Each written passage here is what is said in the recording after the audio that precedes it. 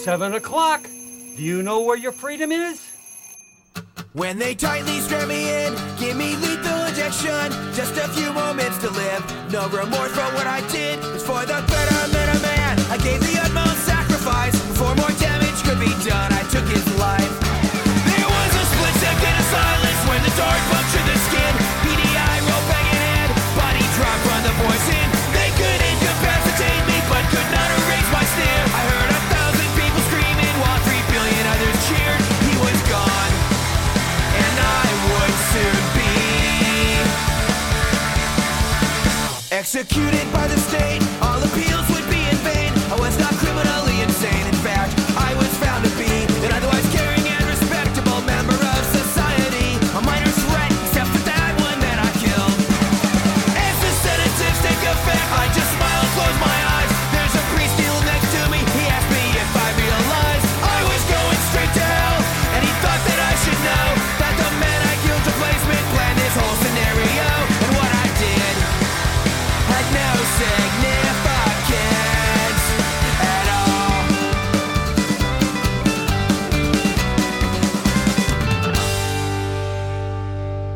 Okay, as promised, here is the second half of the Dead Zone recording. We will take a quick break, maybe play a promo, and then get right into it. There is no spoon. Yes, there it is. Okay. Can we just talk about the damn movie? Danger, high voltage, when we touch, when we kiss. The flying guillotine is an awesome weapon, It's not practical. It's not even aerodynamic. but it's awesome. Chaps, could we possibly just talk about the movie? Easy Rider is cool. Yeah, it is. Oh, yeah, Easy Rider's cool. If you consider they're doing thousands of miles in the desert and they have fuel tanks the size of a pea. You'll get 3 miles out of that. Oh, not to mention one of the tanks is full of money. I call bullshit. Okay. Can we just talk about the damn movie? Obsessive cinema discourse, where podcast worlds collide.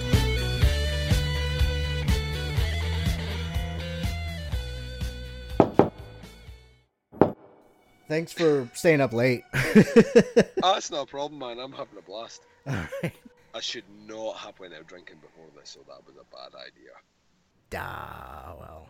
If I'd... how long were you drinking? I feel like if I was drinking as long as you, I would have been asleep by now. I started at 2 and stopped drinking at 10:30. So, what's that? It's like 8.5 hours. Yeah. Which was a bad move. And then I had to get the train back with Baz and then get a taxi as well. And then, yeah. It was good fun. I had a lot of fun. We were talking about you, actually. Me, Baz, Scott, Liam. All good things, of course. Sweet. Liam was telling me that Nice. Yeah, big fan. I told him to hit you up and get a guest appearance sorted out. Because I can't be the only Scottish person to voice an opinion on your show. That I'm a bad representative of my nation at any time. I don't want to what's this going all Scots are like Duncan. That's the bad fucking move. So yeah, he's keen. He's keen to hit you up. So you should drop him a line. Yeah. We talked when we first started sort of talking. We spoke briefly about he was kind of wanting to do something related to the Vietnam War. Yep. And I was totally fine with that, but I think he thought it had to be a horror, and he was trying to look for a good horror. I think I need to tell him it can be horror. I don't think he understands that it can be any genre. Yeah. So they're legitimately fucking. I love their show. Like, it's weird that I got into doing podcasting through Gil and Roscoe, who have long since departed the podcast world.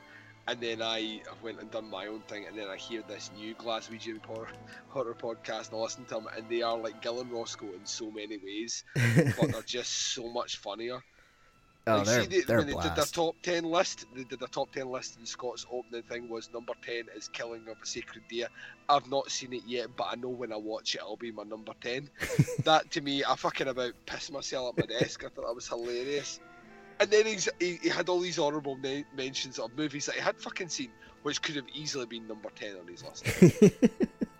But it exists. Yeah. Oh, he loves that word. Yeah, he was telling me all about his Dawn of the Dead pick. And I picked it and how he was wrong.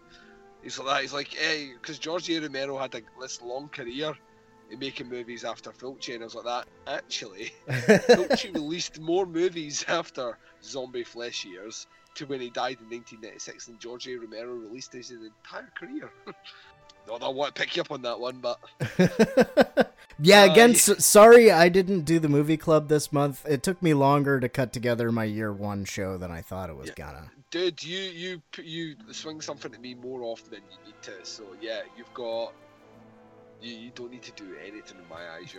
You're golden, sir. Thank you, sir. There you go. Right, Bo's back. Yeah. Right, yeah, by the way... The problem with American Bo is... So what?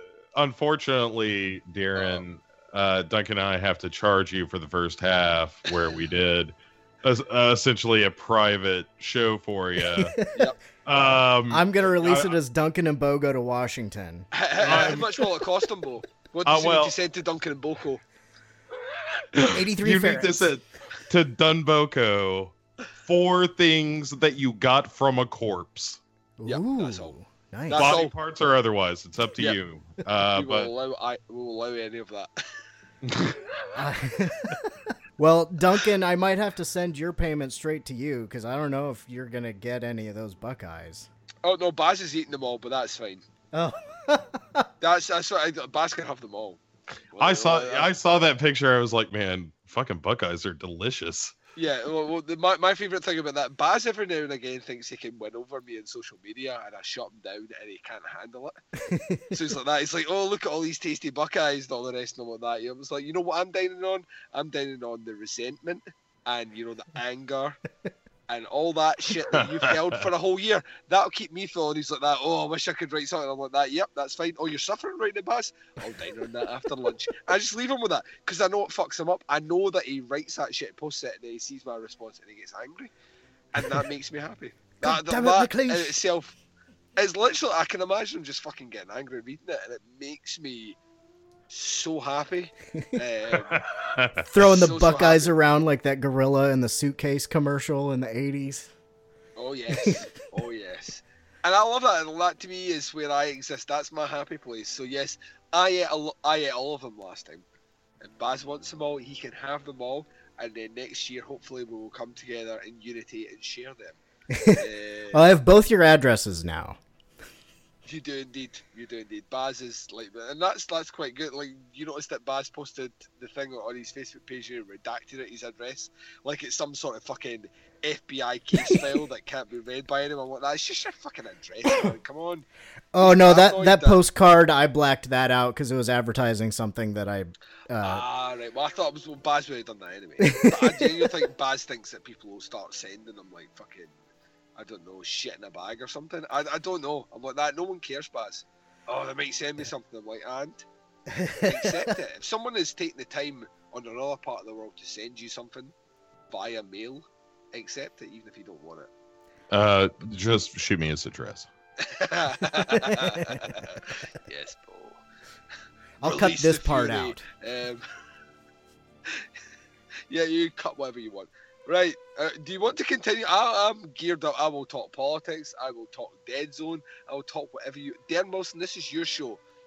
Hey, you know, I put the conversation together and let the tape roll. So wherever you guys want to take it, I am down. We have said Dead Zone at least once. So that counts. Judges? Yep. Ding. All right. It is a Dead Zone episode. Yeah.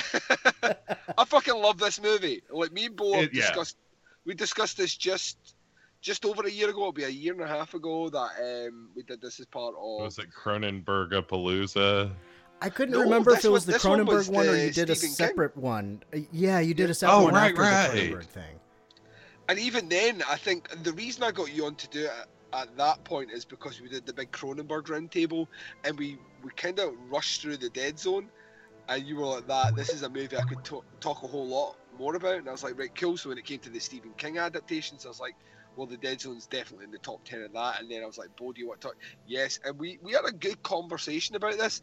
And once again, this was pre-Trump. He was running. You guys were mentioning him, because I remember that's when I was like, I'm going to see if I ever do Dead Zone on my show, because I'd already started thinking about it, because I started the show officially a couple of months before the elections when I told everybody about it. But I was like, I need to try to get one or both of these guys if I ever do Dead Zone. And, about how we're prophetic. That we have eerie powers. I think at that point, neither one of us believed that Trump would get in, so... Oh, of course not. He'd talk about grabbing people by the pussy. I didn't think... I don't even think that had come out yet. I don't think the by the pussy had even come... I think that at that point we were still talking about... He's talking about a wall and make America great again. Right, and also he's Donald Trump, who throughout the 80s was a joke. Yeah. Trump steaks. His catchphrase is, "You're fired." He does this weird thing when he does this kind of circle with his forefinger and his thumb when he's talking, and it's like an okay signal when he talks. And he seems to use the word like greatest, great, bestest, biggest, and he also likes saying China. China. China. China. China. China. China. China. There we go. I think that was in I think that was in a summer, and then I think Grab Him by the Pussy was like the month before the election. It was. That's right. So yeah, because that was gonna bury him. August. Yeah. We were going to record my show in August, so yeah, it was months before that. But yeah, like did I tell you the story about seeing this in the theater near here? You told me, but you should probably reiterate it on here. All right, so a friend of mine and I were going to see The Dead Zone, which was here at the local horror movie theater, which like every weekend plays a double bill Friday and Saturday nights of something. And I hadn't really gone because it seemed kind of low rent. And I was like, I don't want to end up in like the back of somebody's, smoke shop, vape shop, where he's like, hey, I got a projector. We're going to watch a DVD.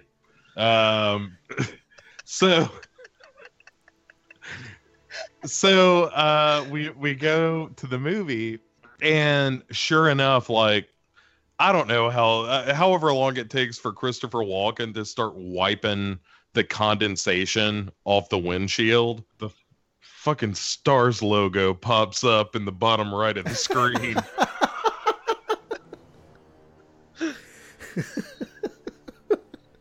It's like, all right, yeah, that feels right. Oh God. I mean, it looked mostly like a theater.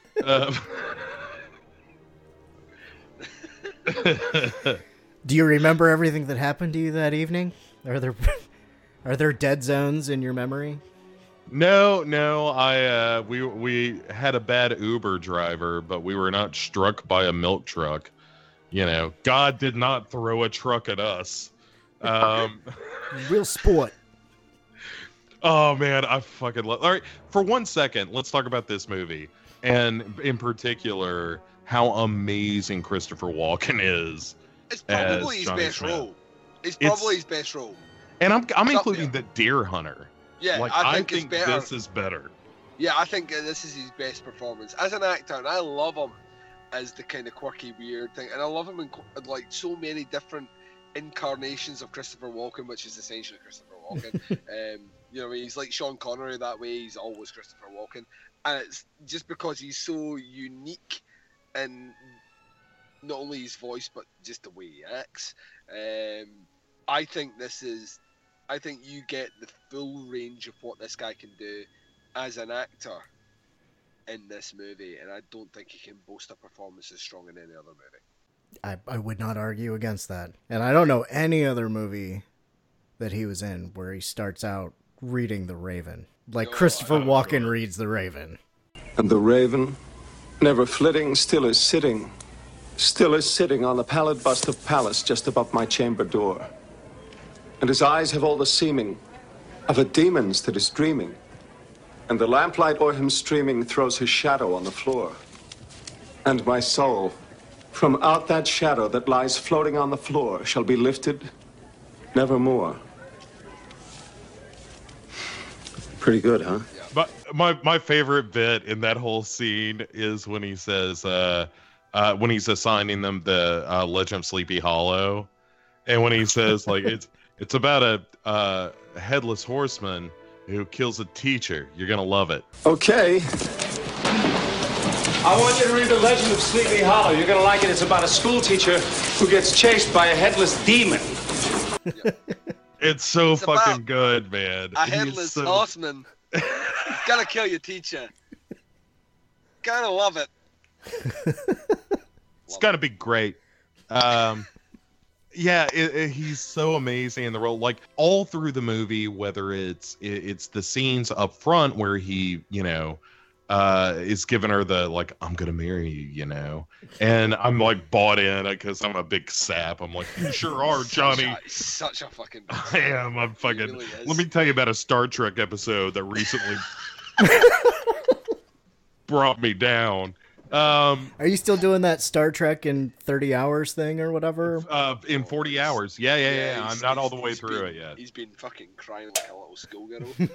Man, that episode fucking ruined me. I was into it. I was like, lol. I was like, does she appear? Because I haven't seen a lot of Next Generation. So I'm like, well, is she just around on the show now? And because I didn't know. And fucking no. She is not.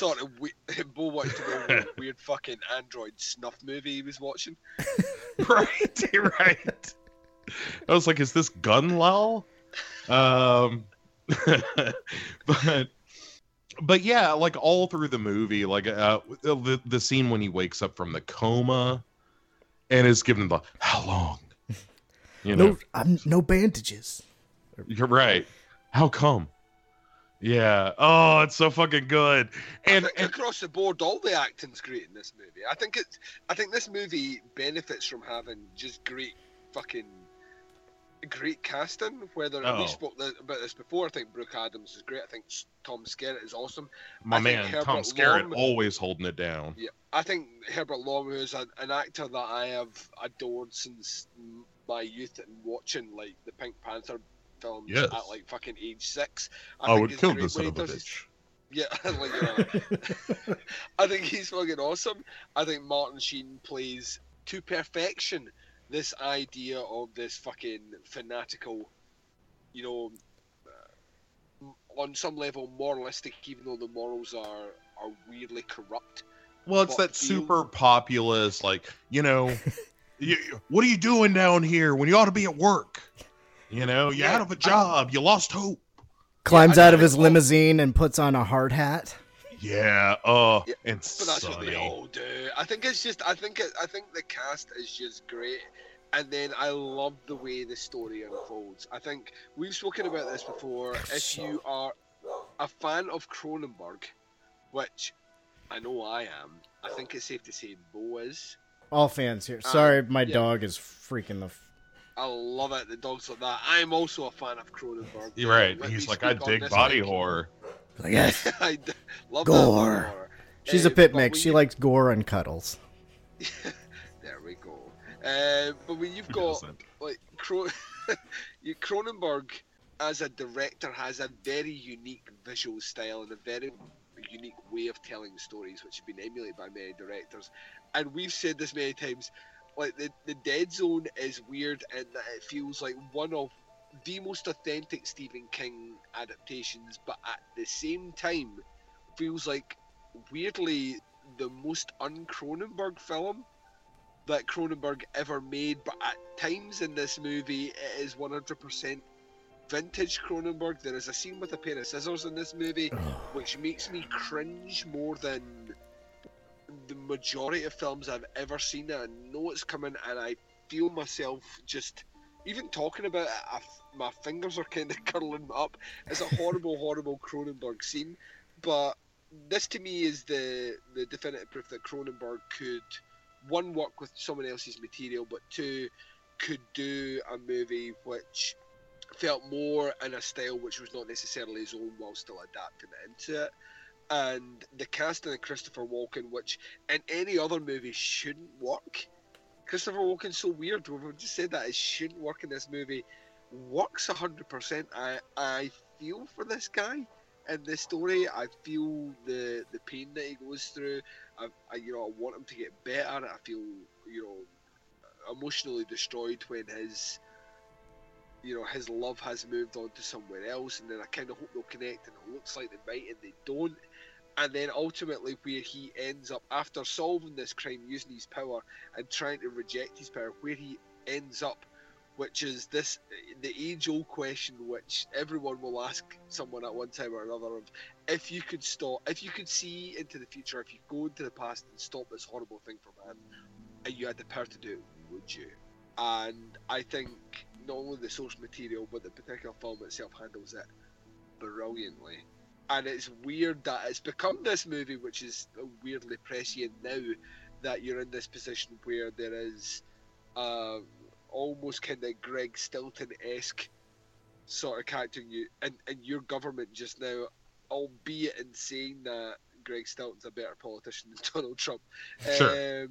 Much better, articulate, which Yeah, helps. no, he's an inspiring speaker. Yeah, but like I love this idea of, but I think in some level these things become, it's almost like on some level a timeless story, because these things could always happen. There will always be people that we think we don't trust that should never have power, and in the off chance that they do receive power in any way, shape or form, ultimate power anyway, it makes us question if you have that ability, if you had the chance to do something to stop it, would you do it? And it's such a simple kind of premise, and this is Stephen King. I think one of his more interesting writing phases, in that he's not really doing the horror stuff. It's kind of almost the Twilight Zone, in the way he's writing things. Imagine you're in a world where man, this sort of thing, and it kind of works, and it works brilliantly. Well, and it answers the question it sets up, which is, if you knew someone was going to become Hitler, would you kill them? Yeah. And, Herbert Lom is like, of course I would. Yes, a million times yes. And then he does, Johnny does. And it is one of my favorite Stephen King novels, because it's just a good story. It's really tragic. The whole love story that runs through the film is really heartbreaking. Like, from jump, there's one scene where they're kind of okay, and then he gets a headache, and it's kind of shit from there. But they keep trying, and it's a lovely story in a number of ways. And his relationship with his mother, and even his father after his mother dies, and all that stuff. Like, all that stuff is handled so well. And then you layer on top, the violins trilling, and him like doing the jerk, the wolf is on the loose. That shit, like, to me, that is the most Cronenberg shit in the movie. Are those scenes where he's like interjected into this vision. And like, especially the one on the bed where you're seeing like the goldfish bowl explode, and the boiling goldfish. Yeah. Oh man, like that all first of that scene stuff. is jarring, because you go through the car crash and all that pain and all the rest, and you're like, oh, well, I don't know what kind of movie I'm watching. I don't know where we're going with this. Where's the story going? And you get that first like proper vision of what he's able to do, and it's so jarring, and it is, like you say, Bo, it's Cronenbergian, if we can use that as some sort of descriptive term. It is, and I love how they escalate over time as well. He manages to harness a bit of his ability when it comes to knowing where a certain killer would be in an underpass and doing certain things, but not being able to see their face, and then the ultimate reveal of who that killer is. Because the thing about this movie as well is it has like 3 clear chapters in terms of how the story's told. The book's not like that as much, but the story of a guy who loves someone who's in an accident and comes out of this accident and realizes he has a gift that he's been cursed with or blessed with, depending on which way you look at him.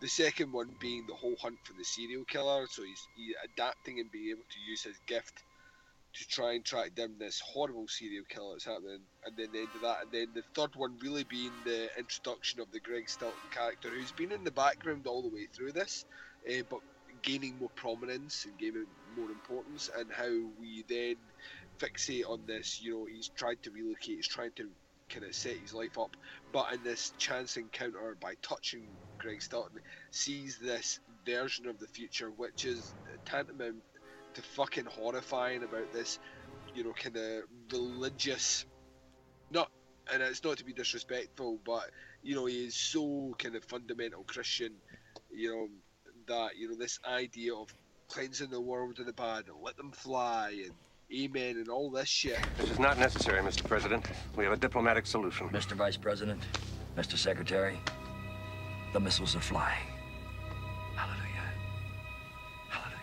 Hallelujah. Did you guys read the book? I've read the book. Yes. All right, so like the introduction to his character is when he's a Bible salesman. That's right. Yeah. And he kicks a dog to death. And he maces it too, doesn't he? Yeah, I think so. And then, but he definitely kicks it to death. That's the thing that sticks out. Yeah. In my mind. But King got so much hate mail over that. Yeah. You know, I'm going to say that King probably didn't get as much hate mail when Cujo was fucking mauling to death people, so it's weird how that works. So yeah, it's the fucking Saint Bernardism. Yeah, it's the thing. Like, what I love about this movie is, like, see, you read that book, you know from the introduction to Greg Stilton, really, that he's a fucking horrible guy, and this guy should never wield any sort of power, because look what he does, just as someone that has very little power.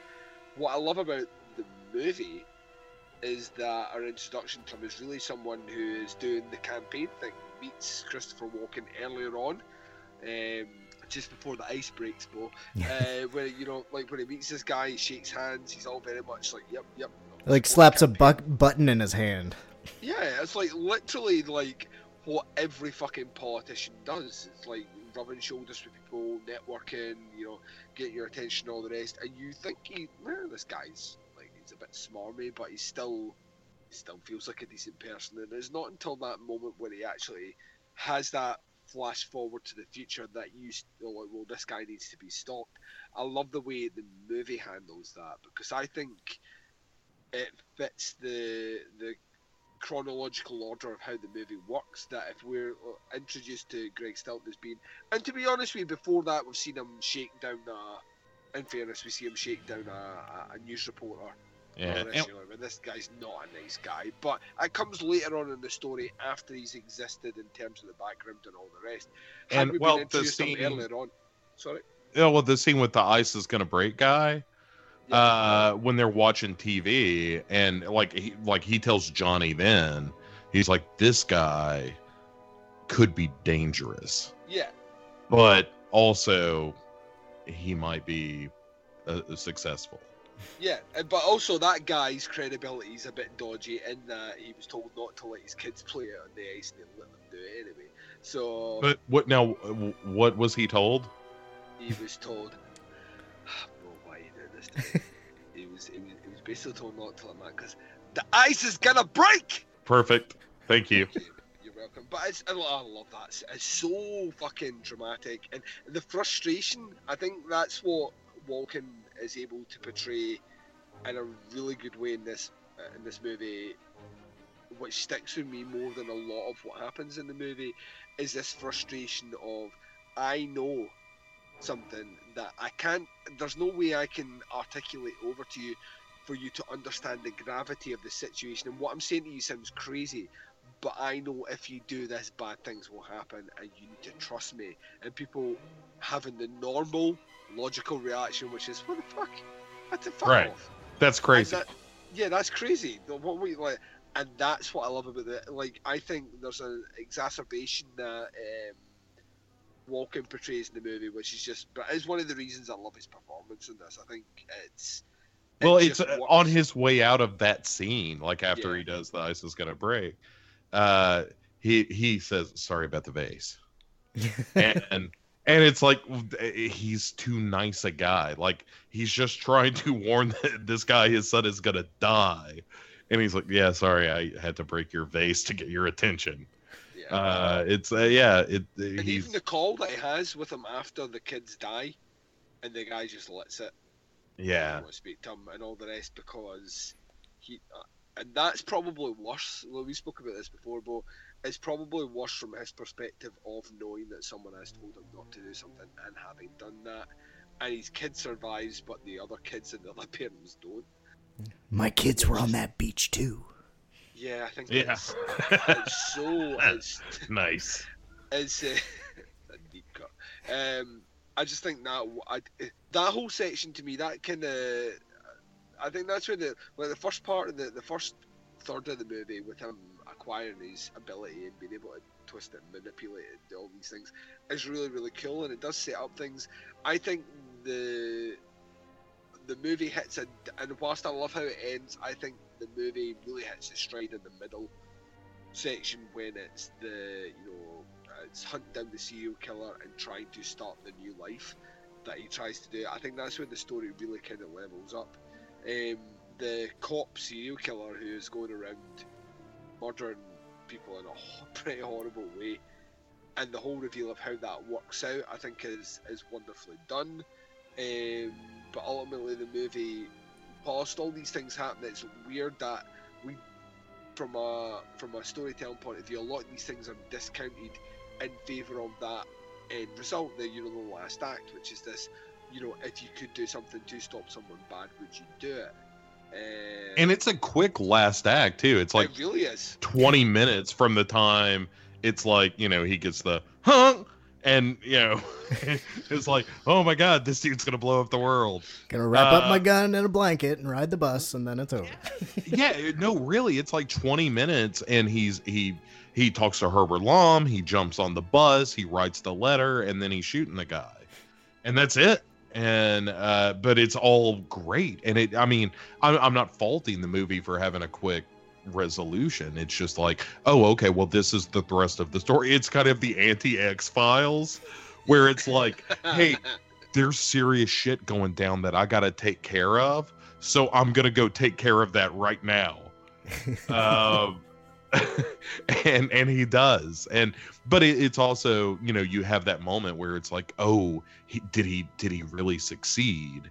And it's only when he touches Martin Sheen's hand again and sees the suicide scene where it's like, so fucking great. Stilson finished and all that stuff, and it's just like, oh, it's done, and you're like, oh, fuck you, this movie is so good.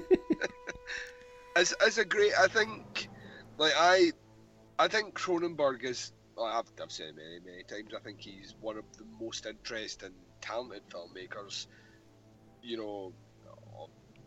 ever. I genuinely think he's, like, to me, Cronenberg, see, when I'm saying Cronenbergian, there are not many directors that you're allowed to use as a descriptive term that way, like Hitchcockian or Lynchian. These things come from a very unique storytelling point of view, a very unique eye, and Cronenberg certainly has this. And when I said earlier on that the Dead Zone is weirdly not Cronenbergian for the majority of it, he kind of rests on not on his laurels, but just moves into this is how I'm doing this movie. And this is, like, you got to remember as well, we're coming off Carrie's 76, The Shining's 1980. I think it's dead up 80, yeah. Yeah, 1980. So then you're jumping into the Dead Zone's 83. I think Christine's either 83 or 84. I think that's 84 because Christine is fucking rad. Yeah, so but this is the prime time for King adaptations. You're coming off The Shining, then into the Dead Zone. Yo, when's Cat's Eye? Cat's Eye's late 80s. Yeah, that is not prime King. Yeah, so we're still in the 80s anyway. King's like is ruling the roost, because you're going from the Dead Zone to things like Pet Sematary. You know what I mean? Like, just like fucking, just, oh no, don't go on the road. Like, you're getting all this fucking. You don't want to go down that road. Yeah, that is sometimes better. That is better. Yep, like you getting all this like so like the 80s are just like primo King adaptations, and you're getting fucking amazing. You're going from Kubrick to Cronenberg to Carpenter. I'll right? take that. Yeah. Boom. Sounds like the fucking next boom. 3 Star Wars movies to me. You know what I mean? Like boom, boom, boom. That is how you roll. If you're Stephen King, who is like fucking like shit hot, like he's got novels that are worth like developing and changing, you know, adapting and putting in cinema, and then you're having like the creme a la creme of fucking filmmakers picking that shit up. Oh, he's got Flanagan on board now, baby. Dude, listen, I'm down too. Just whatever.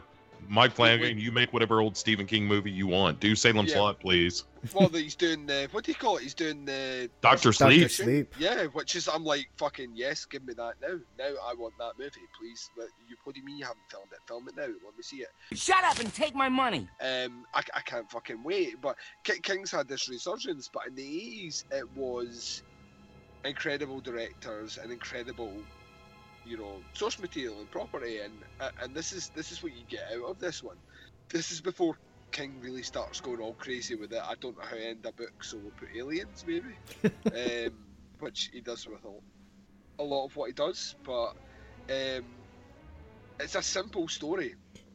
I think it benefits it, and I think if anything, it almost feels like Cronenberg shouldn't direct it, because Cronenberg's the guy that you want to go to when things get cray. Right. All right. So he pulls a belly gun out of a stomach pussy. Yep. And then he has to load it with his penis bullets. How about that? Which was made. What's David Cronenberg doing? We could use him for this. Which I think was made the year before. I'm just like Videodrome's either 81 or 82, so he comes off that and does the Dead Zone, and you're like, he's doing a Lynch. He's doing that like, hey, I'm gonna jump from Eraserhead to the Elephant Man. Yeah, it's so fucking weird. It's like you've got to look at it this way, that Cronenberg does Shivers, Rabid, then does The Brood, and then does Scanners. Fucking like the days, like literally just like this guy's fucking on fire, and then gets Stephen King and does a movie which doesn't feel like Cronenberg all that much. And incidentally, just to raise the fucking bow of David Cronenberg, the movie he does right after the Dead Zone takes him a couple of years to put out, but it's this little you may have heard of it, you know what? It's this movie called The Fly, which is, you're like, the guy is fucking like, I can't stress how much I love David Cronenberg. I know it's like easy. Even his dumb ass student movies, are fucking amazing. Are kind of interesting. Yeah, they're amazing. They've got a visual quality about them that screams to me unique voice. Yeah, it's weird. It's weird. Like you see them, you're like, that. I'd be interested to see what happened if this guy had a bit of money, and then you get Shivers, and you're like, oh, that's what happens. So this guy gets some money and an editor. And an editor, but you're like, so. But when you think of David Cronenberg, though, this is the thing that it's almost the same with Carpenter to an extent, and not so much with Kubrick, because you could argue that maybe out with 2001: A Space Odyssey, that The Shining is the movie that defines Kubrick's career, because it's so, it's the movie everyone comes back to. You don't think like Dr. Strangelove? Yeah, I think The Shining's a bigger movie, even though I mean, I'm not trying to argue with you. I'm just kind of. I think it is. I think either that. I love I think Doctor Strangelove's a great movie. I think the movie that defines his career is The Shining. Weirdly, I don't know, and I think about the ones that are also iconic, like something like I say, 2001: A Space Odyssey, or even Full Metal Jacket. I think people gravitate towards The Shining purely because, and I think it's purely because of Jack Nicholson. I don't actually think it's because of the way he's directed. I think Jack Nicholson is the linchpin that makes that movie so huge. But when you remove him from the equation, there you have, whether you're looking at someone like Carpenter or Cronenberg, these two auteur genre directors.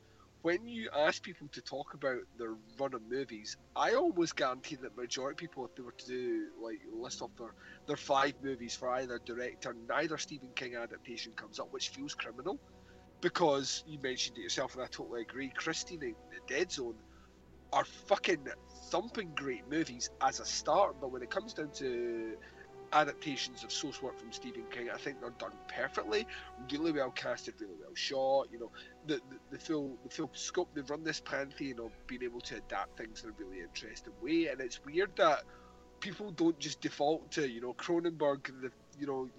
Let's mention Scanners, let's mention Videodrome, let's mention The Fly or Dead Ringers or something, but let's mention The Dead Zone, because The Dead Zone's where it's fucking at. The Dead Zone's almost on some level Cronenberg at his most commercial, and still has a scene where someone, you know, kills himself by self-immolation on a fucking pair of scissors. You know what I mean? And that's bound. And that's the end of Act 2. Yeah, that's how we finish up too. You know what I mean? That's kind it's of like, what I fucking... we got another level to go. Yeah. It is. It's almost like playing a computer game. You finished level 2. Welcome to level 3, the assassination of a would-be president. You know what I mean? It's like, this is the kind of road you run. I just think it's a fascinating movie, and I think the older I get, the more I'm kind of side with Bo on these things. Where Bo said to me, even it's not even 2 years ago, but it's in that time frame, about just The Dead Zone being just one of the best overall, not even just King adaptations, but one of the better Cronenberg movies. Was just like a fucking great movie. And I remember being like, I think it was in the maybe 8 or 7 on my top 10 Stephen King list. In hindsight, looking back to it now, I think it's easily in top 5, if not top 3. I genuinely think, watching it for this run up, I'm like, this movie's fucking... I love this movie. I think it's incredible, and I think it's because it's almost unique to King. When you look at the adaptations, it's the one that doesn't feel like it fits with the overall canon, but clearly is King. It's the one that doesn't feel like a Cronenberg movie, but clearly is a Cronenberg movie, and somehow those two married together make it one of the best. Well, there's a lot of uniqueness to it because it's kind of a weird King story for him at the time. It's a weird Cronenberg movie for him at the time. It's a weird Walken movie for him at the time because he wasn't doing a lot of starring roles. And let's not underestimate how good the music is in this too. The score's phenomenal. Oh man, I just think it's so good. Like all the winter scenes where it's that kind of lullaby but kind of down note music. Oh, it's so good. I mean, there's just nothing wrong with this movie. And every time I watch it, I'm like, man, this still holds up. This movie is always good. Yeah. You know?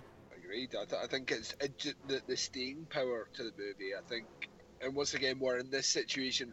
It was weird that when Trump got in, people started like, oh my god, it's just like, you know, The Dead Zone and all the rest, and started quoting him like that. This is the most traction this movie has had in the best part of like 20 years. Another reason to thank Trump for pushing the culture forward a little bit. But all right, so like, I've seen this movie probably 20 times. Is it? Go ahead. I was just gonna say, is anyone in that ballpark? I'm probably at least over 10. Okay. I would say I'm closer to the 10, maybe not quite at 10. All right. So well enough. I watched it twice this week. I mean, yeah. I mean, all right. So what is like? Because we're all Dead Zone heads, is what the kids call them. Lawsuit pending against the Deadheads because we want a shorter name. Right. It's. It was originally going to be Dead Zeds, but that sounded stupid anyway. But like, Zed's what? dead, baby. What? Well, bring out the Gimp. I think the Gimp's sleeping. Well, I guess you just have to go wake him up now, won't you? What is, like, aside from all the big flashy scenes, and it's okay if that's one of them, but like, what is the moment in the movie where you're just like, fucking Dead Zone?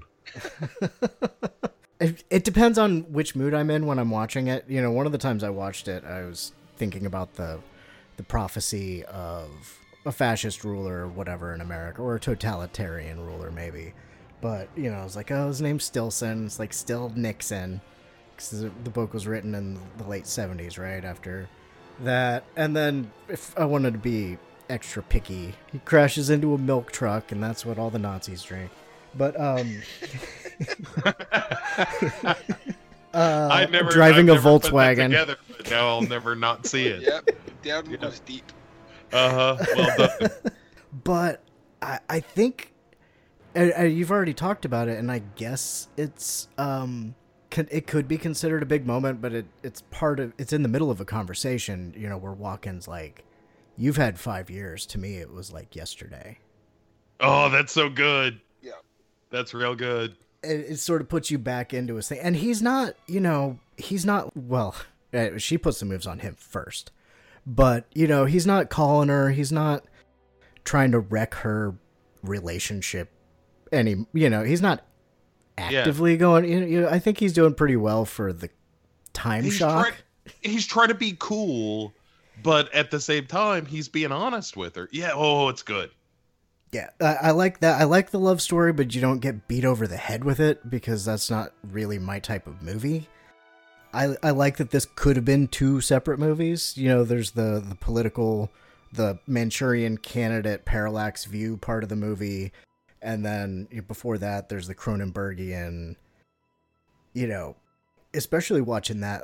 Another small thing was when Scarrett comes out, and he's like, oh, he won't help, and the Dodd's face just lights up. Like, oh, I told you he wouldn't help. And he's, you know, just like so stoked. And then you can tell he's nervous, especially after you know how everything goes. You know, yeah, in the second viewing, it's so much fucking better. Yeah, you know, it's like, did he wipe down the pack of cigarettes? Or is the power just not that strong? And, you know, he's visibly stiff and he's nervous. And it's just like everywhere you look, it's covered. When you see him in the raincoat, do you ever do the like slick from the book? Like that runs through my head when I see that. It's not in the movie at all. No, but it was so prominent in that scene where it was like that, the slickness of the raincoat. It was like he could get away with it, and it's such a creepy little villain. And that, you know, talking about the Cronenberg touches in the book, if I'm not mistaken, it's like a straight razor or something like that he uses to kill his victims. I think that's right. Yeah, but it's not. Which is the sound I assume when I do it later. Yeah. Bo's full of sounds. I love Bo's sounds to describe things. Oh, I'm full of sounds, all right, McLeish. But like, and answer your question, Matt, the bit where I'm like, every single time in this movie, I'm like, this is fucking awesome, is when he arrives at the cop's house, and the mother lets him in, and he's just like, you know, like, you knew that he was doing this, and he goes into the bedroom, and the bedroom is fucking weird. Oh yeah, the cowboy wallpaper and stuff. Oh, it's so fucking weird. The gun over the rocking chair or the rocking horse is so like, ugh. It's that's so not creepy. right. Yeah, the fact that he just before that, like, I come back to it because I do genuinely think is one of the most. I don't know. There are certain things that you see in movies that you can imagine what the pain is like, and that makes you wince. So, like, if I watch a movie and someone's leg gets chopped off by a chainsaw, can't imagine what that would feel like. So I'm like, oh, that's pretty gross. All right, whatever. But if someone, I don't know, catches their hand on a nail or something like in Hellraiser where they catch it, and I'm like that, I instantly wince because I can imagine what that pain feels like. And there's something about those scissors, and it makes my eyes water. Even just now thinking about it, my eyes are starting to water thinking. And it went to his brain, Duncan, all the way to his brain. Yeah, it's just it's such a brutal way, and Cronenberg knows how to. That's where Cronenberg's like, right, everything's been interesting up to this point. Yeah, it's been so, right, let me fuck you up, and he just does that one scene, and it's so out of place compared to everything else that happens in the movie. He just does it, and it's terrifying, and just to build up the way that things play down with the mother afterwards, after he finds, his son dead and all the rest. I think that's a bit to me where the movie just like elevates to a completely different level, because that's him using his power not necessarily to save someone from going through something bad, but it's to solve the crime and protect people in the future. Yeah, from all the which rape is ultimately murders. what he does later on. Yeah, it's ultimately what he does later on when it comes to Stilton's character. But yeah, I think that to me, whereas like when you watch this movie, I'm like this movie is not where I thought it was going to go. And like Bo says, it finishes there and then takes you on a different journey and then finishes off in a completely different way. I think it's a really interesting way of putting, like definitive time frames on like this event that shapes ultimately this guy and takes him to, even when he's at like it builds up to that, him saying to Stilton, it's over, you're finished, and that, and shouting them. This movie's fucking bitching. I might go watch it again later tonight. I might watch it before I go to sleep. Yeah. All right. Let me give you two little tidbits that every time I see it, it's like a delicate caress of my nipples. You're excited. Feel these nipples. Which is the name of Bo's new solo album. You can send anything you find on a beach to Dunboko. Yep. And get Bo Goes to the Beach. Yep. Nipples, featuring Delicate Caress of the Nipples. That sounds better than what I said. With Brian Wilson. Duets with so many classic characters. Oh, that was so hard to edit. Anyway, but all right, so I two quick ones. One is when they're doing the press conference, when it's like, hey, we got to get rid of all the rumors swirling around.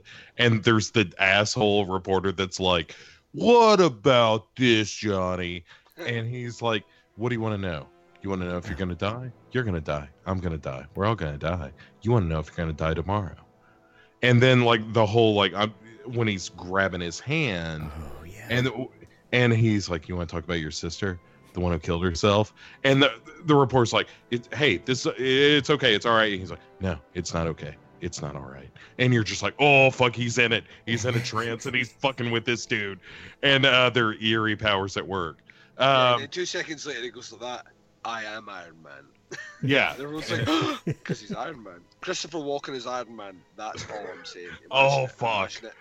Could you imagine? Fucking amazing. If you got him like View to a Kill era Christopher Walken as Iron Man, more power. The other one, and this is another kind of quiet scene, but it's after Tom Skerritt leaves after pitching, hey, why don't you come help us with this killer? And Johnny's like, get the fuck out of here. Like I'm done. Like all I want to do is to be left alone. And he's talking to his dad and he's like, man, his father says, I really wish your mother were here because she would know what to say. And there's a moment where his father says, this doesn't bring you much happiness, does it? And it's kind of this moment where Christopher Walken looks at him, and it's like that's kind of what he needed to hear. It's like this really nice moment of bonding between he and his father. And I really like. There are a couple of little acting moments in this film that are just amazing. And it comes from everybody. I mean, Walken certainly, but. I really like Brooke Adams' delivery on they're all talking about you, and it's like, the fuck are you talking about? Like, it's kind of the first you as the audience hear of it. And anyway, really, oh man, she's how we got started talking about doing this episode, because she was in Invasion of the Body Snatchers that we were talking about. Man, Brooke Adams, Karen Allen. It like that is Bo's pubescence. Standing in the reeds. Oh sure, and Karen Allen in the skirt for Balak in the tent, and it was like that was puberty right there. It was like, all right, I understand so many things all of a sudden. It's weird. My Duncan's adolescence was Kelly LeBrock. Weird Science. Oh, Weird Science. Oh, sure. Yeah. That movie, man. Oh, What would you little maniacs like to do first? Yeah. Yeah, I can't tell you because it's illegal. So what? He said what? It's a man. Another movie that made today would be fucking run out of town on a rail. Yep. You cannot do that shit anymore. Oh yes, like now, yeah, it would not happen. Literally, the only line that would survive from that movie is Gary's just taking a shit. That's like the only. That is literally the only line that would survive from that movie. And give them the knee shooters would probably slip through. I'm surprised they're remaking Overboard. Yeah, because that's a movie about changed though. Kidnapping and rape. Yeah, but it's totally changed how they've done it though, is it not? It's gonna be a woman doing it to a man instead of a man that's doing still it to kidnapping and rape. Yeah, hashtag me too, you know what I mean? Yeah, right. Hashtag Mulder too. Yeah, Mulder too. So yeah, there's just that they on couldn't- brand McLeish. Constantly promoting Bo, I'm down with it. It's ever expanding. 100% there all the time. The expanded Legion universe. Yeah, man. This show is so much fun because I'm not responsible for anything. Yeah, this is true. The previous record, which like we like to put your listeners in perspective. If anyone ever wants to come across and listen to two guys pretend to talk about the X-Files, which does happen, but you have to wade through 2 hours of non-X-Files conversation. That is not correct. The last episode, we talked about the X-Files right off the bat for like 2-3 minutes. And you stopped that right away. Did not speak about it again for an hour and a half, and then came back to talk to it for an hour and a half, taking into account those episodes of 42 minutes. You know what I mean? That's fucking ridiculous. We did 2 Twin Peaks in that time. Yeah, 2 Twin Peaks, and had like this big conversation of where we thought the show was going. We do 2 Twin Peaks and go to dinner. Yeah, we did. We were currently working our way through the X-Files at the moment. So if you get the opportunity and you're watching the X-Files, come across and listen to Duncan and Bo, go through it. Trust me, it will reward you. Nothing more than me finding that I could use the term to Weinstein something, which is basically when you ejaculate into a plant pot. And then Bo doing his impression of being caught Weinsteining, which is this noise here where you get caught by something, you go, oh, which do you think this is like this great idea of that's the universal noise you make when you're wanking in a plant pot. Yeah. Well, when you get caught, yeah. Only when you get caught. If you don't get caught, everything's fine. So it's got many noises. At the risk of swinging it back around from a distraction that I took us on in a diversion which was not merited but was worth it because I plugged the show. I think in summation, I think it's a movie that certainly is now more prescient now just because of the political climate where things are, the conversation that people have involving your country's politics, but just in general. You know, if you could stop something, what would you? If you thought it could end up terrible. But I think if you remove that, I think the movie, whilst that's the kind of the ultimate story that a lot of people take away from it, I think the movie has a good hour and 10 minutes runtime where that is not at the forefront and delivers some great kind of nuanced performances. I think we said it before. Christopher Walken is phenomenal in this movie. And the fact that Christopher Walken wasn't even put up for like an Oscar that year is kind of criminal because he does it all in this movie and he does it well. It's just a fucking great movie. Not to Jimmy Jenkins summations. It's a deep reference on this show. But there is a line I have to credit to Tom Skerritt. Because anytime someone asks me, especially being in the South, you get it a fair amount more than in other parts of the country, I presume. But I stole Tom Skerritt's line from this movie, which is if someone says, are you religious? Or asks about it, I say, well, I'm not religious, sorry to say. And I like throwing it that way of like, just, sorry, no. And like it's a real. I have found that in practical use, it is very helpful. So well done, Tom Skerritt, or whoever wrote that line for you. Yeah, I do not remember if that's in the book. Oh God, I don't remember it in that detail. Although the letter in the book is much longer, I remember that. Yeah, it's a lot more like, remember that day at the park, Sarah? And in this movie, it's like, nah, fuck that. Like, you'll never understand why I'm doing this. And it's like, right on, okay, yeah.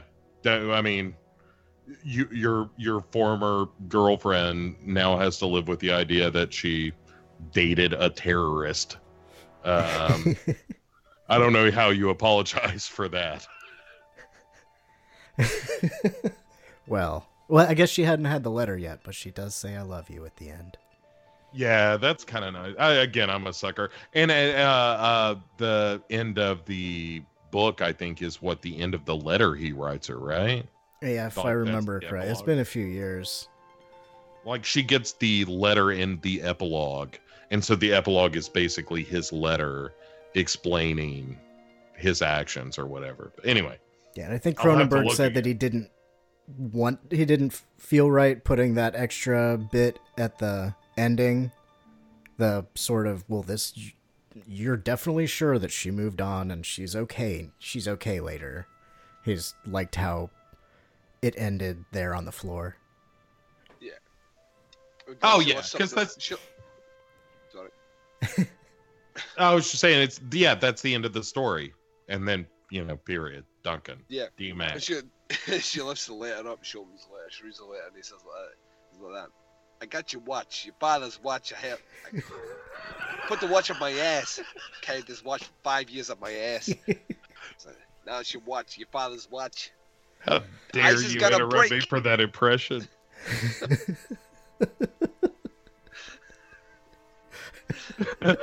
It's your watch, your father's watch. And I took the watch, I put it in the only place I knew it was safe on my ass. I carried it 5 years on my ass. Are you doing that? That sounds like Keitel. It could be a mixture of the two. I know in fairness, there are a lot of Tarantino movies and there's crossover there, so they got in the fly machine, and it's Harvey Keitel. Christopher Keitel. Christopher Keitel's pretty good. I think that might be my costume at Halloween. It's like, your watch, your father's watch. Give me your watches. Get the watch in the only place I knew on my ass. That's a bit better, isn't it? I don't know. Was that Bette Midler? I don't even know what's happening. I will destroy you, Boran. Still, I will destroy you and your people. What? And your people.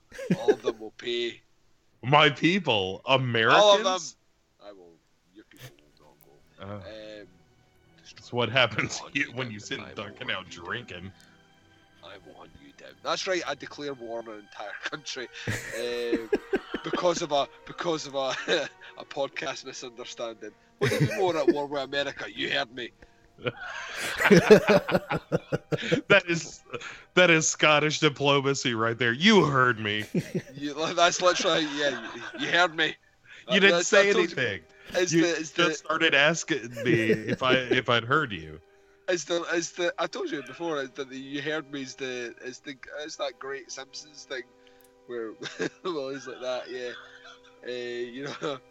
By the way, don't you ever dare accuse me of bringing up Groundskeeper Willie inappropriately around you. You can't do it. It's like an Indian man doing impressions of a poo. He's allowed to do that. You're not allowed to do that. But a white guy does a poo. He's like, I know, that's what's wrong with that show, right? I think don't get fucking stuck on that. I think there's an indie film coming out in New York next week called The Problem with Apu. About that. I think that movie was like has been due to be released easily for the last 25 years by Croning.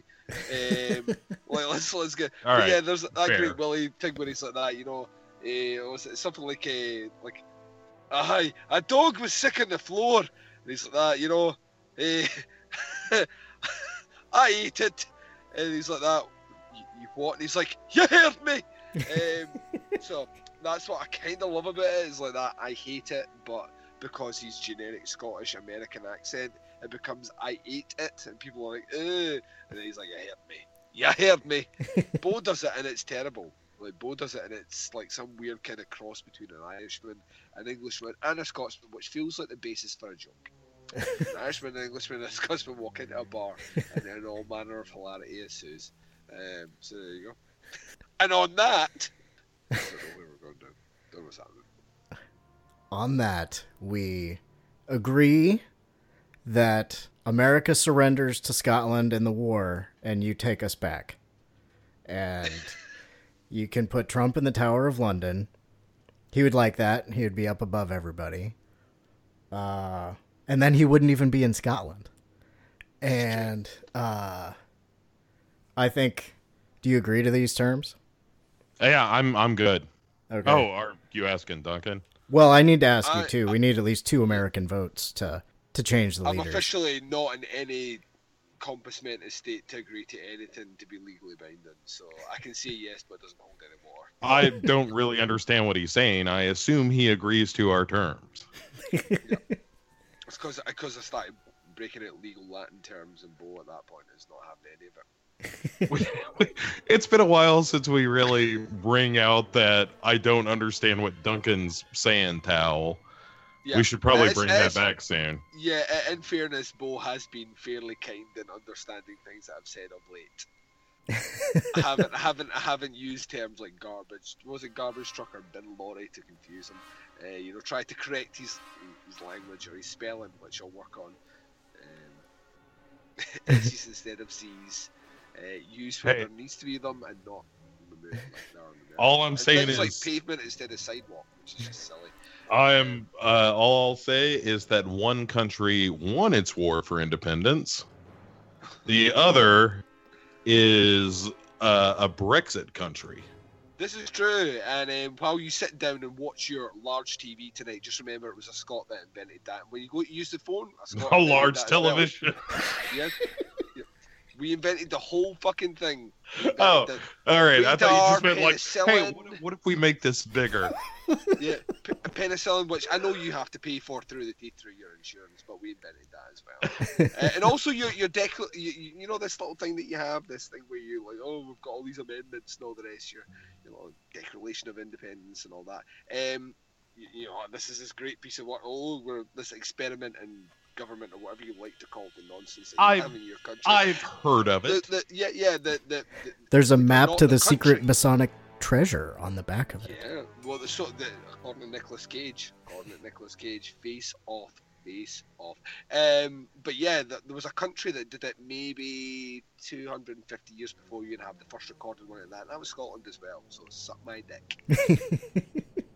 I would, but the Queen won't let me.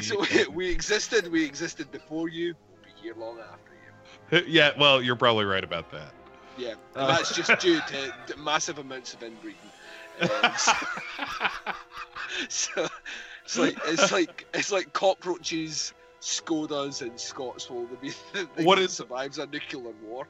Yeah, it's like H.P. Lovecraft's The Lurking Fear. See, told you, every now and again he will spring into what kind of sounds like Scottish but isn't quite. I like that. In fairness, I like the effort he puts into it. I try. I'm not. If he just put more, I mean. I leave it on the field, if that's what you're saying. I put it all out in the field, Duncan. All out in the field. I give it my all. I leave these podcasts sweaty and drained.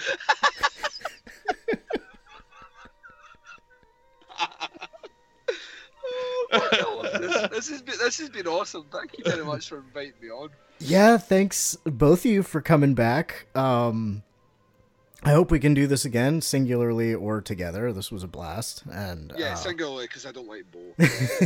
So no, I'm anytime, man. I love coming on this show, and whether it's shooting shit about politics, making you question your uncomfortable nature of where you are just now, from an outsider's point of view, or whether it's talking about fucking bitching movies like this, I will come on anytime. And yeah, me and Bo should trust me. Me and Bo have an arsenal of movies that we are no longer allowed to discuss because we're talking about TV shows for the next 20 years.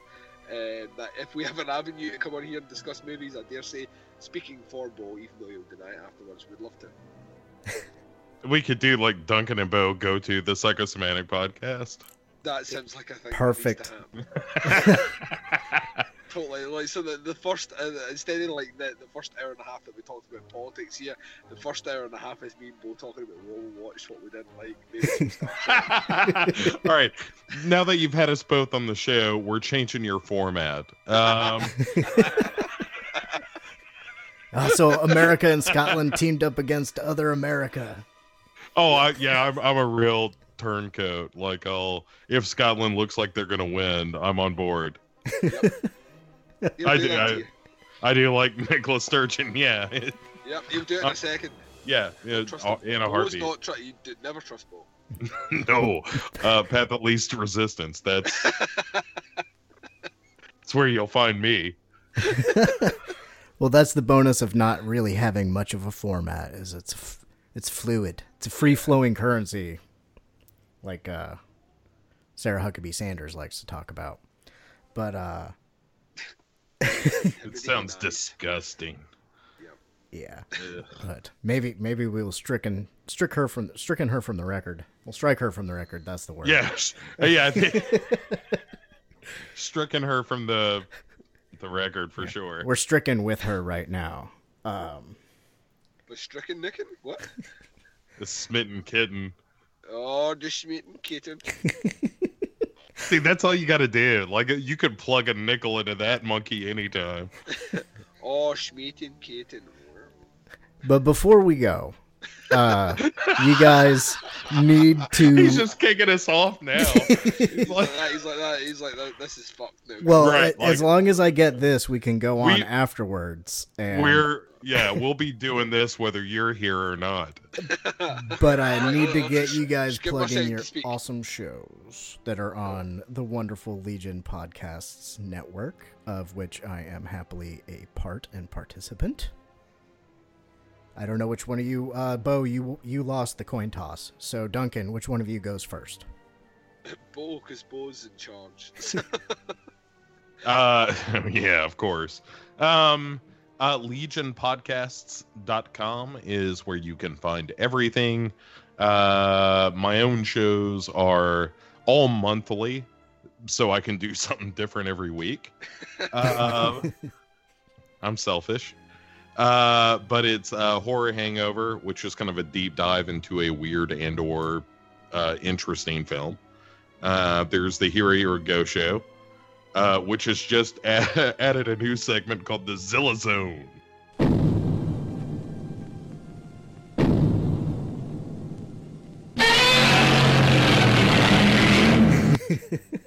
Where, as I do those episodes, we check in with our pal Godzilla in chronological order at least through the Showa films, and we'll see what happens. Most recently, Godzilla Raids Again, which is the most accurate title of any movie ever. Where Godzilla just shows back up, only this time he's got a pal. What else? The Shotcast, which is a bi-weekly video game podcast. And then Duncan and Bo go to whatever. Currently, the X-Files, which is weekly. And what am I leaving something out, Duncan? I'm looking over my shoulder. I think you've covered it all. That's okay. I was looking at my dry erase board where I have all the shit I'm doing. I'm like, well, what am I doing? Okay. Yeah, that's it. Sorry, Duncan. What about you, D-Mac? Yeah, I'm pushing that a little bit. Yeah. Dear God, it's like a shite character from New Jack City. I thought it like a crisscross featuring D-Mac. D-Mac sounds like the Scottish version of DMX. Like all right. Yep, this is like the Scottish rap equivalent. Yeah, so like Bo said, Duncan and Bo got the X-Files currently running. There are 7 episodes left of that show because we're doing weekly reviews of the current season of the X-Files. memo to Chris Carter: please stop, let it die, please let it die. It's so fucking bad. Take this hound out back. Like that, literally.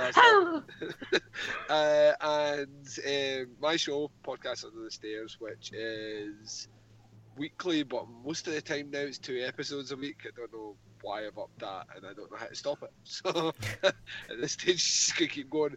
This coming, well, it depends when this episode drops, but I advocate everyone checks out the episode we dropped at the end of January, which is Baz v Horror. Baz takes on the Masters of Horror, taking on Stuart Gordon's Reanimator and From Beyond, the funniest shit you'll hear recorded ever.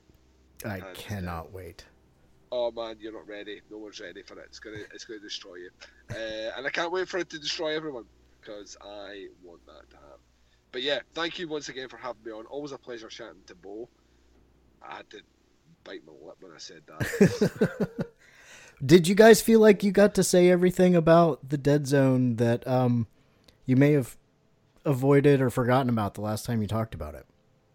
No, I think it's weird because we had like this huge exhaustive conversation about it before, and I think what came away from it was like that I felt personally my previous review didn't stress how much I actually really enjoy the movie as a movie without trying to pick it apart and fucking psychoanalyze it within an inch of its life. I just think as a movie it flows really, really well. I think it's one of these rare occasions where you get a Stephen King adaptation which is helmed by a great director with a great cast, and a story which kind of, the weird thing about the movie is it kind of feels timeless.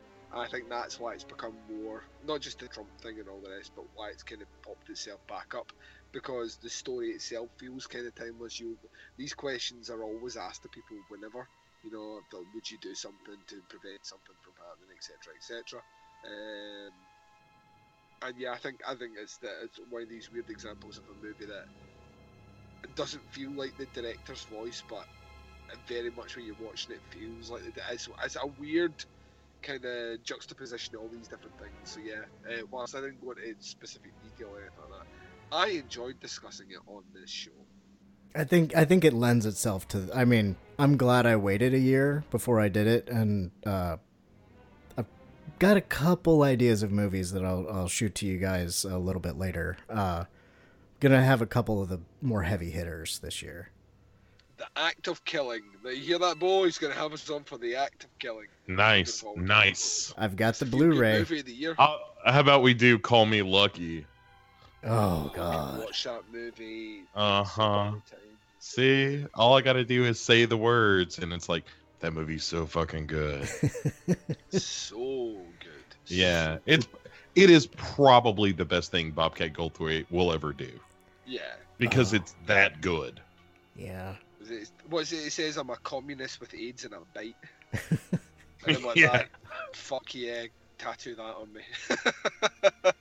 Oh, so good. And I think the first Bobcat Goldthwait movie I ever saw was Shakes the Clown, that I was aware of. Yeah. Oh, sure. And at the time, like, it made me less likely to see his next movie because I really wasn't crazy about Shakes the Clown, but I've kind of liked everything but that.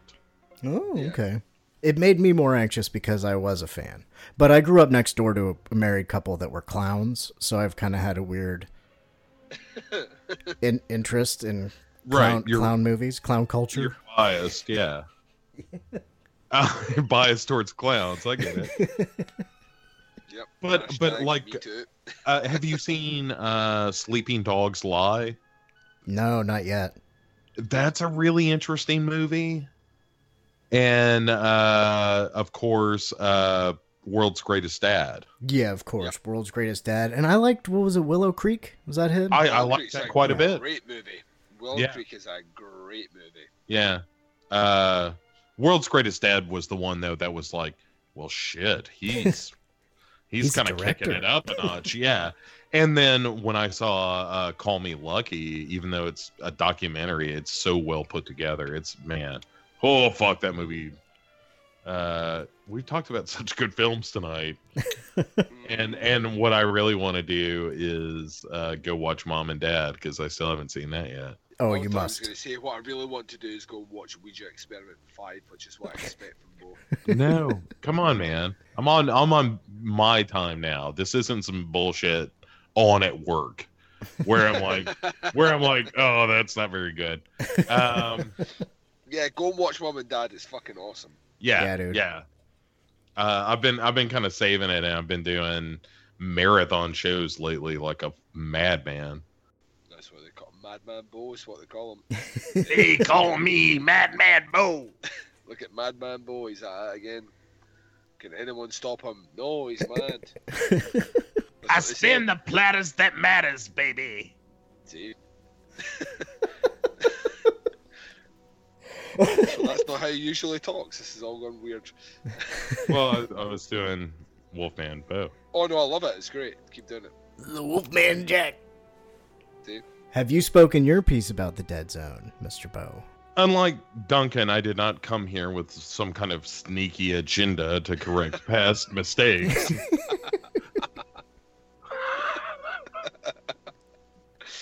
Sounds like Bo. Half a jaw, Bo strikes again.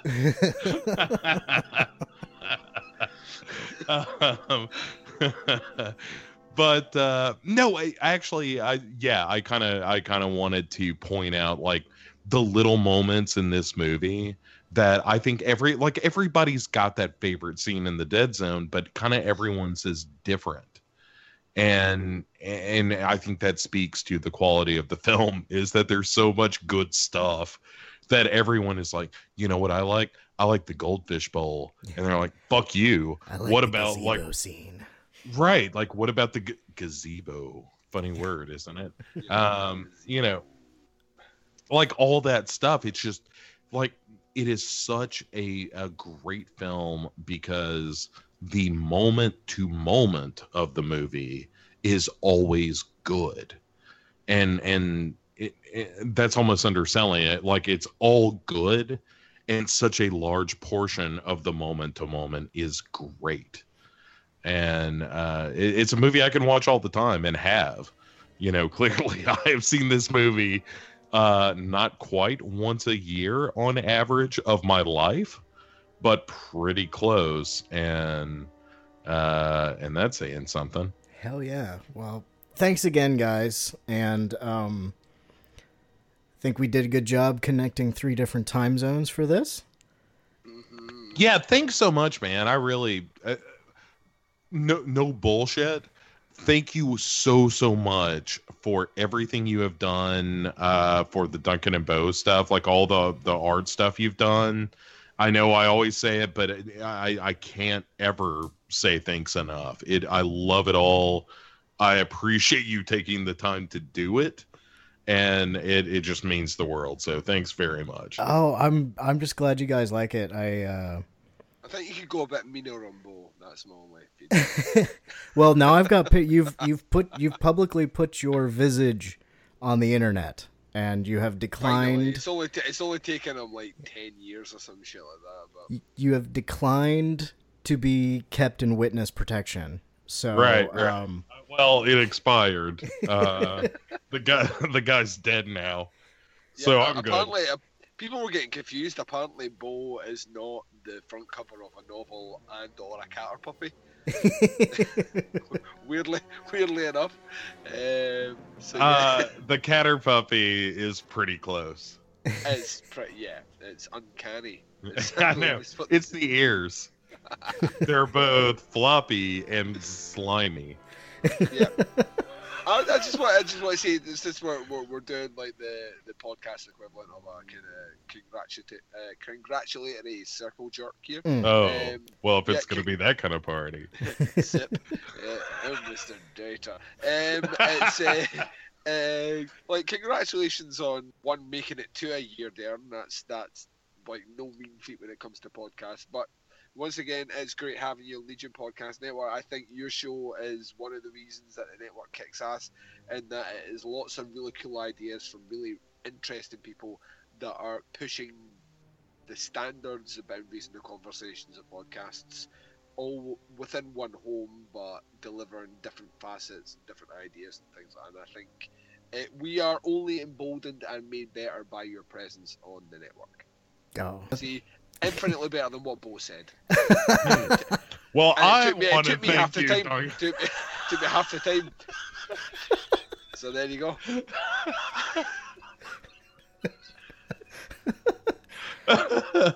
Oh, your flattery will get you everywhere, sir. That's what I like to hear. Right, let's get off the Skype Yeah, and it's suck each other off. Yeah. All right. Bell knobs and broomsticks. Isn't that the Disney movie? Bed knobs. Bed knobs and bed. Right. no, What? That's what I said. Yep. I thought you said bell. I thought you said Bell knobs and brooms. Yeah. Belt and buckles and broomsticks. broom handles. Yep, Oh, that's a different movie. that reminds me of my childhood. Black Yukon Sucker Punch. Woo! Just in anything you kept from Netflix to Dunboco. That's all you said. Anything you else you said reported that there's lost, wink wink. Yeah, anything else that comes along with that we didn't ask for gets sent back at your expense. COD. In fairness, we've asked for enough at this point. As long as you mark it found at bus station, you're pretty much good.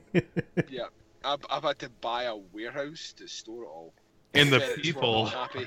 yeah, the people that got sent in are not pleased. No, but we've got to keep them until we know the tax situation. Yep, till we can write it off as a deductible.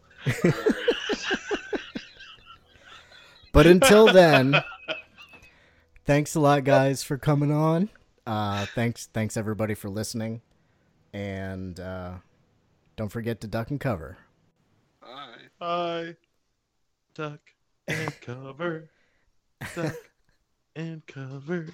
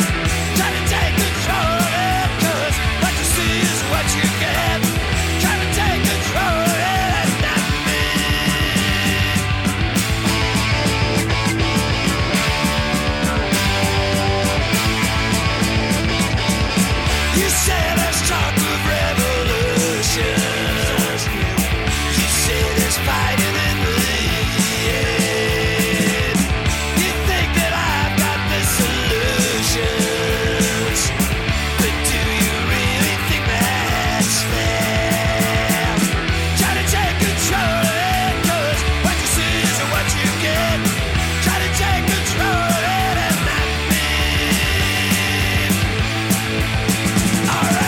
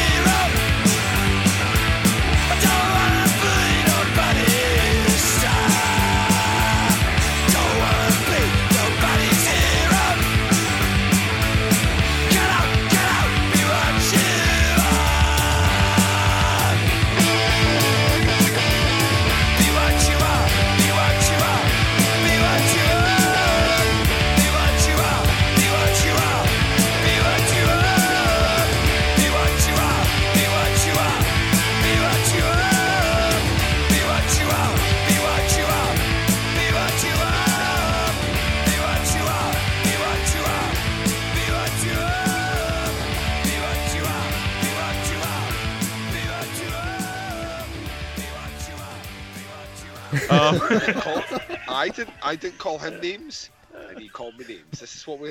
This is all going on record.